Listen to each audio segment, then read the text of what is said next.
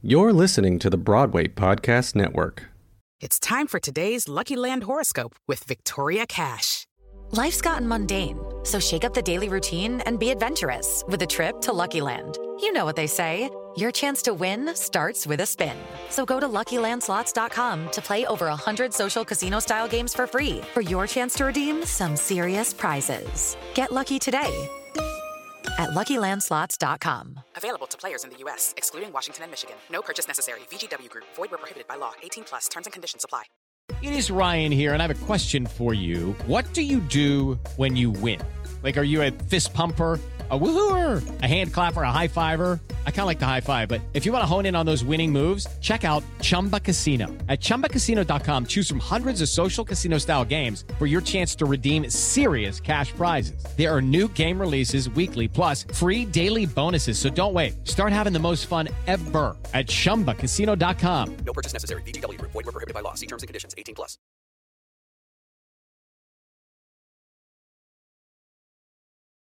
Hi, I'm Michael C. Bryan, part of the Broadway Podcast Network. If you don't know about us, take a look up here. There's a lot of tags on here. We're at Broadway Podcast Network, or on Twitter, or on Facebook. The work you do interests me. The way you get in there, and the way you talk with people, the way you sort of figure out who they are and how you find an expression for that in terms of this format. I'm very interested to hear what you have to say. I think there's something here that's going to be different from what you're most often accustomed to. I feel there's an egoless way of something happening here today. So I'm very intrigued to see what you have to say about that, because I think that's different than some of the stuff. I'm hearing calling, but I'd love to hear more calling and how you think it fits into what you're creating. So if you have any questions afterwards, my name is Michael. Hit me up and follow us on the Broadway Podcast Network. Enjoy. Hi, everybody. I'm Leah Walsh, and this is the Compass Podcast. We're so excited to be here at BroadwayCon. This is actually the 150th episode of the Compass Podcast, and it happens to line up with this live episode, so it's a great way to celebrate. We're really happy to be here with the Broadway Podcast Network. And this podcast is all about what artists do to keep from going to the dark side. And everyone seems to have an idea of what I mean when I say that. It's slightly different for everyone. But this is a really difficult profession. And I have all different types of artists on my podcast, not just actors or theater professionals. But there's a lot of issues in that area that don't get talked about enough. And it's really healthy to get out in the air and to say, I'm not the only one that feels this way. So that's kind of what our conversation is going to center on today. And my guest next to me here is Manik Choksi. Hello. He is a dear friend. You may have seen him most recently on Broadway in Natasha Pierre and the Great Comet of 1812. He's a wonderful actor. Thanks. He's a fantastic musician. And he's an old friend of mine from grad school, so I'm excited to talk with him today. So I always start the podcast with the same question, which is, what do you do to keep from going to the dark side as an artist? Yeah. Well, hello there. Hello, everybody. For me, the dark side as an artist feels like isolation and doubt, and this feeling of, am I worthy to be speaking? Am I worthy to be making something, worthy to be in this room with these people? And I can feel that feeling. I mean, I don't think anybody's ever going to get rid of that feeling. No matter how successful you are, there's always some moment of doubt that creeps in. Doubt in myself, doubt in the circumstances that led me into this room. So to keep from going to the dark side these days is, I guess, a little bit different than when I was younger. When I was younger, I feel like to keep from going to the dark side, I needed some kind of validation, whether it was from other people or getting a job or getting into a program, you know. But now I feel like to keep from going to the dark side, the place of self-doubt, I have to sort of find it in, for lack of a better way to say it, myself. You know, I've got a young kid, and she's 2.5, and she teaches me so much. But the way in which you see a child sort of recklessly be themselves without apology, and why should they apologize? They're a beautiful human being trying to figure out the world, and the world is crazy. And I just feel like if my kid can go and dance in the middle of the library, why am I so nervous about dancing in front of Alex Timbers? You know, am I afraid that he will think I'm not a good dancer? You know, When he asked you to dance? when he asked me to come into the room and dance for him, you know? So I feel like to keep from going to the dark side is a practice of reminding myself that whatever doubt I feel creeping in is totally self-constructed based on my, journey from birth to now, but ultimately is only important if it's useful, Maybe I doubt, like, standing up in the middle of a theater while a show is going on and screaming. Like, yeah, that's a good voice to listen to. But if I'm doubting, do I think this song that I wrote is worth sharing with my collaborators? Like, that's not a good voice to listen to. Because, who is the one judging me? It's only me. That's a long-winded answer, how I keep from going to the dark side. The ever-evolving dark side. It really is with you in some form or another for your whole life. Your I whole feel life. like once you get over one part of it, it pops up in another way, and you have to be creative about And you got to how make you deal friends with with it. it, too. There was this beautiful, I did this workshop of, what's the Shakespeare play about the guy? That one. Where King Lear? It was the one that they never do that's really good. It's a comedy, but it doesn't seem like it. It'll come to me by the end of this podcast. But there's a song in this workshop where they sing on this island about how death is a friend of theirs. They make room for death at their table. They know death is always with them and could take them at any moment. And that, in a way, brings them peace, which I feel like that really stuck with me. That idea that, not that I should think about death all the time, but when I think about death, it makes me think, well, I'm alive now. What's getting in the way of me being as alive as I want to be? Like, because one day we're all going to be dead, so it might as well just be as alive as possible right now. Are there any concrete things that you go back to again and again when you're feeling like you're in that dark place, or it's really building up? Yeah, I go back to the people who I love and who love me, and I share that feeling. And very often I feel like, whether it's my wife or my best friend Frankie or whoever, or my kid, very often talking it out and sort of naming the things I'm afraid of very often dispels any power they have over me. I feel like going back to people. I've been reading and talking this, about it, talking about sharing it. it. Yeah, and I've been deep into this ancient Indian myth, the Ramayana, which I'm sure we'll talk about later. But this idea of these old texts that survive a long time, sometimes survive because the human experience has been the same since we were around. We have still not yet figured it out. But some of these great texts contain little nuggets that I think about. Moby Dick, another great text that I come back to as if it's a Bible. Like there's just the whole world is in there. Talking to other people and forms of media, of art, I think. Yeah. Help me out. So you mentioned Moby Dick, and Monik just came back from doing Dave Malloy's new adaptation of Moby Dick in Boston, directed by Rachel Chafkin. And so that was the same team who did Natasha Pierre. And so you've been lucky enough to collaborate with the same duo of artists for many years, because Natasha Pierre was over the course of 5 years, 6 years? I think we started that in 2012. Yeah. So that's a very particular experience. Instead of jumping from show to show as much, in recent years you've worked with the same collaborators. And I was curious what you've learned from watching their collaboration, and maybe when you're working on Moby Dick this time, how your relationship to their process changed, how you were able to contribute in a different way or approach it in a different way. Yeah, I think when I was a younger actor, I sort of felt like there was a right way to do something, and if I could just figure out the right way to do it, I would get the job, or I would get a Tony, But as I got older, and especially working with Dave and Rachel, there's no right way to do anything, and nobody has anything figured out beforehand. They require a team and a room full of people to figure it out, because the collective conscience is bigger than any one person's imagination. So I feel like Dave and Rachel really function in a way where they hire great people, and then they ask them, well, what is interesting to you? You do you against the container that I've created, and we'll build a bigger container.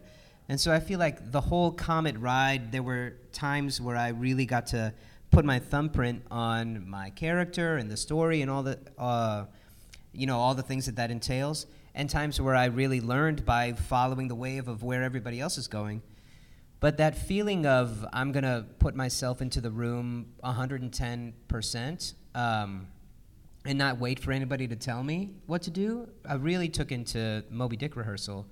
And, Dave and I had geeked out about the book a little before and had done some workshops, and I had a deep passion for the book and for Dave and for Rachel, so I feel even before Dave started this project. Even before Dave started it. That's the whole reason he was doing a workshop right around the time I got married that I couldn't do, but I got to see, and then I was hanging out with him at a benefit for Rachel's company, and we started geeking out about the book and about Ishmael and about the whole structure and stuff, to the point where we were talking too loud, and Kristen Milioti was singing this song up there, and she was like, "Keep it down back there." We got in big trouble. Mandy Patinkin yelled at us. He was right to do it.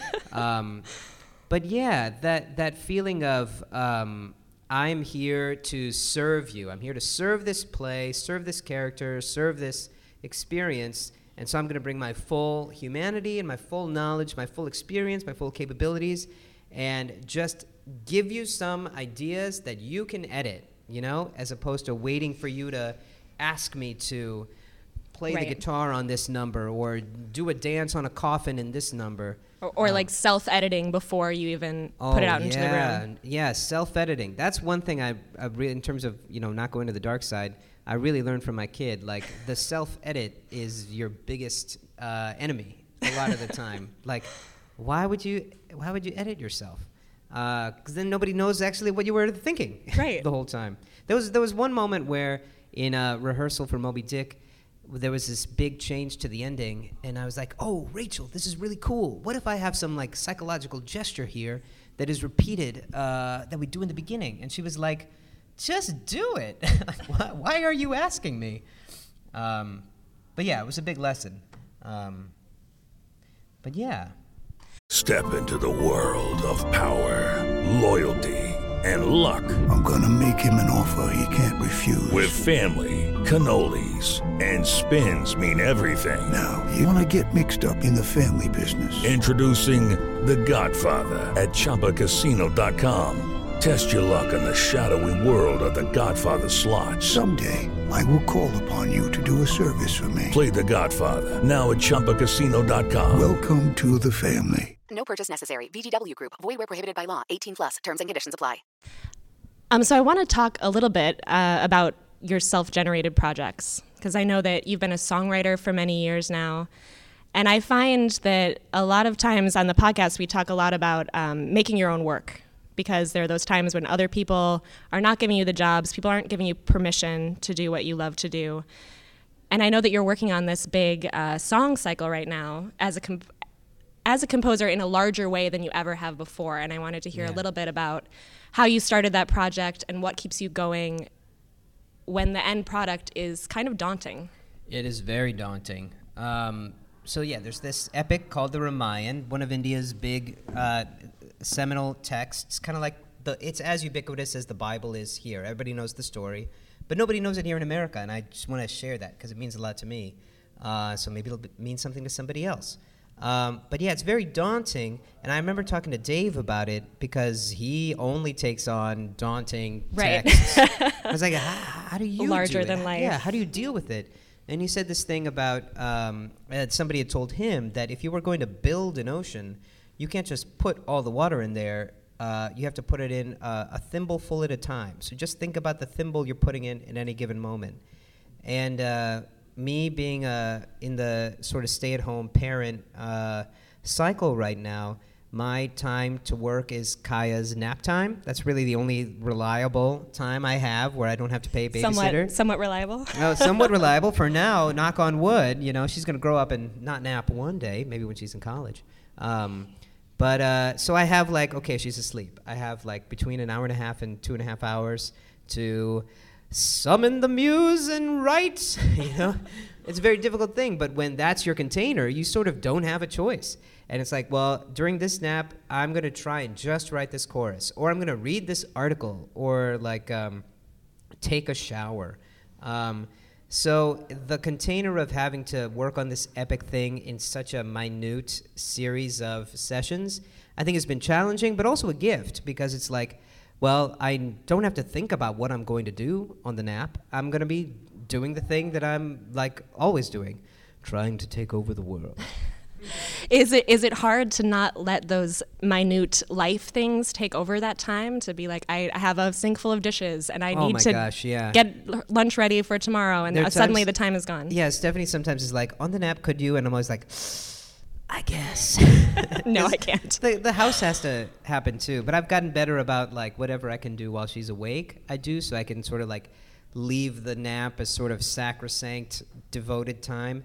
And then sometimes I get an audition and I'm oh, dang it, I gotta leave for this audition during the nap. But it's a good problem to have, you know? Yeah, I feel the thing of generating your own stuff is not just important when you don't have a job, but it's equally important when you do have a job, because there are jobs that come to you because somebody else gives them to you, and there are jobs you make, and you can be doing both at the same time, and you probably should, because when you have the job, somebody's paying you money, and all the time that you're not at the rehearsal or on the stage is paid office time. So why not use that time? Oh man, during Great Comet, I used every intermission, every period between shows, to work on stuff. I was doing a lot of animation at the time. And up in Boston working on Moby Dick, you better believe every second I had, where Kaya was in New York and I was in Boston, I was what work can I do? Sometimes to an insane degree. Don't go insane. But I feel if you're keeping yourself busy and you're excited about what you're working on, then there's nobody who can take that away from you. Right. You don't have to wait around. Are there any resources that you've found really helpful in this process, tackling this larger project and orchestration and all of these things? Yeah, definitely. You kind of taught yourself with? Yeah, research has been a big thing. It is a daunting thing to tackle an epic, so I read it all, and then I got another version and read that one too. And just filling myself up with research sort of helps in the moments when you're struggling with the minutia. So I feel that has helped. Research, even going back to the fundamentals of music theory, you know, I can be learning something any second from my phone. It's this crazy age right now, you know, where anything I want to learn, I can just go to YouTube, you know, or download a PDF or an app that tells me how to whatever. But so I feel listening to music, reading, and even if I'm not writing a song, even just practicing is helpful. Try and practice. Oh, come on in. And letting the practice be part of the thing and not just waiting for the result, you know? Yeah. Getting in the mine, trying to find some salt. I think that's so inspiring and important, because it's so easy now, especially with our phones and with social media, to just let that time pass. Mm-hmm. And you're on the train, or you're just minutes, hours are suddenly gone onto the internet. After I saw that Octet, focus, I deleted Facebook and Twitter from my phone, and I got back a lot of time. Yeah, I'm you know? You did. Yeah, it's so easy, because even though I can use my phone to write a song, it's just so. I heard another songwriter talking about this, how he writes long form on pen and paper, because just even in his brain, he knows it's possible to switch out of this, because it's such a struggle to generate something. It's very difficult. And every time you finish a song, you have to write another song, and you feel I don't remember how to write anything. And the doubt kicks in. That's when the dark side comes in, that was a fluke. Every success so far has just been a fluke, and you're not going to be able to repeat it. So if I'm trying to write a song on my phone or my computer, and there's even a fraction of my brain that's like, you don't have to be working on this right now. You could just go see if, Trump's been impeached yet or whatever. Can you say that on a podcast these days? Please. I don't know. Yeah, that it's like a little nagging, kid in the corner being like, hey, I got this cotton candy. I know you're waiting for dinner, but you could just eat this cotton candy right now. Maybe I will. I'm really hungry. So now, obviously, we want to insert an ad for Dave Malloy's Octet, which is all about internet addiction. Great piece. I just found out the soundtrack was streaming on Amazon Music, so I was listening to it. Oh, that's right. The big release is tomorrow. That's an amazing piece as well. Yeah. Is there a lesson that you've learned in the last year that you're really proud of that you want to share with me? Sure. Could be something small or something big. I keep coming back to this one moment to go back to Kaya. We were watching one of her favorite shows, Bubble Guppies. Shout out for Bubble Guppies. Who loves Bubble Guppies? All right. Oh, hey, we got one hand. All right. Bubble Guppies is a little kid show, and it's interactive. So sometimes they'll ask a question, and you're waiting for the toddler to respond. And so there's this one episode where they're at a train, and it's one of Kaya's favorite episodes, the train episode. Great music. We say, okay, I need to go someplace where I can surf, which has a lot of water. Should I go to the forest, the beach, or the city? And Kaya says, the city! And then they say, that's right, the ocean. And she says, the ocean! And just to see how boldly and it would happen every time we watched the episode for a while. She caught on eventually.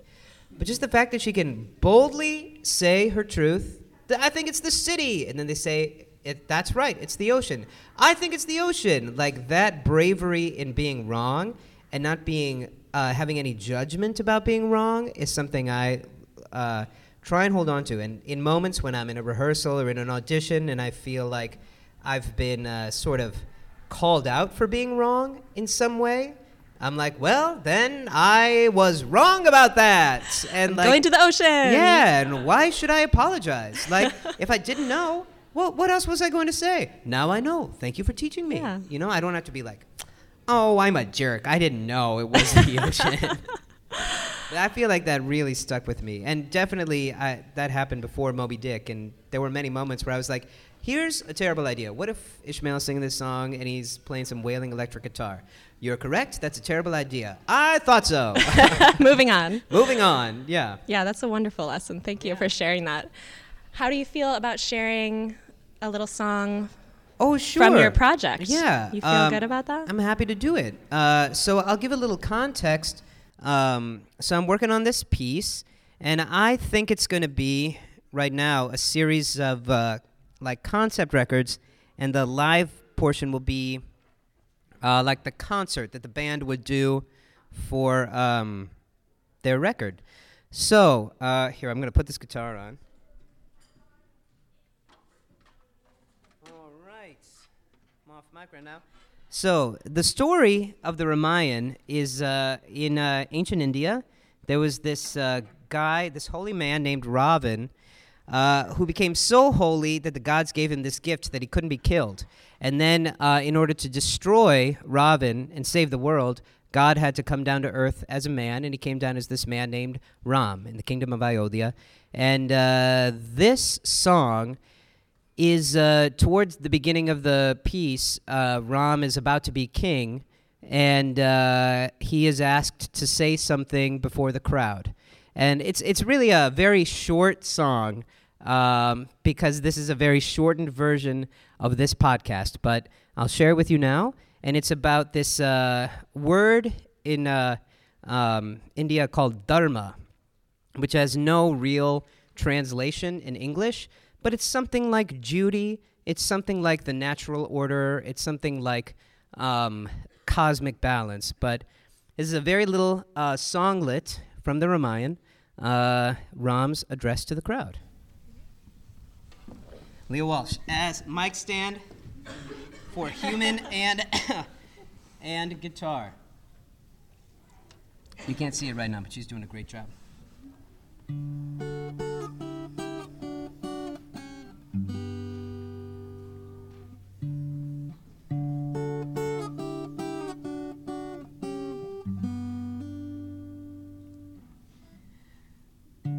here I see the mountain.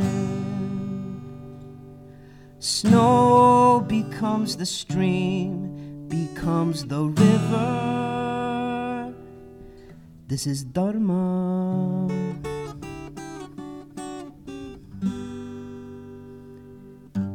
It matters not who carved the path.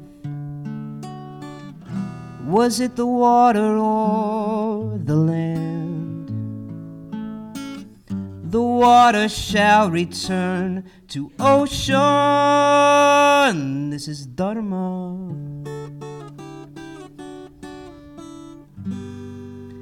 Oh, all my people, as your king, in word, thought, deed, I will put all before I.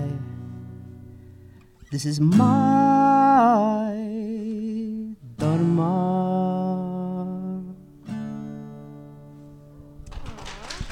Manik, thank you so much. Oh, sure.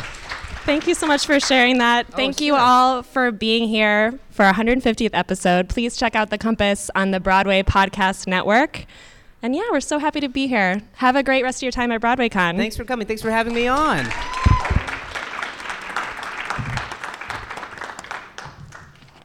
Hey, it's Leslie Odom Jr. here on the Broadway Podcast Network to tell you about the Rise Theater Directory, a program of Maestro Music. Rise is a national online resource designed to connect and empower backstage and administrative and creative theater professionals from underrepresented backgrounds. If you work or aspire to work in the theater community, this can help you find your next project. And if you hire theater professionals, search the Rise Theater Directory to find your next team. Create your profile now and get more information by visiting risetheater.org. That's theater with an risetheatre.org, because only together we rise. Hello, it is Ryan, and I was on a flight the other day playing one of my favorite social spin slot games on ChumbaCasino.com. I looked over at the person sitting next to me, and you know what they were doing? They were also playing Chumba Casino. Coincidence? I think not. Everybody's loving having fun with it. Chumba Casino is home to hundreds of casino-style games that you can play for free anytime, anywhere, even at 30,000 feet. So sign up now at ChumbaCasino.com to claim your free welcome bonus. That's ChumbaCasino.com and live the Chumba life. No purchase necessary. VGW Group. Void where prohibited by law. See terms and conditions. 18+.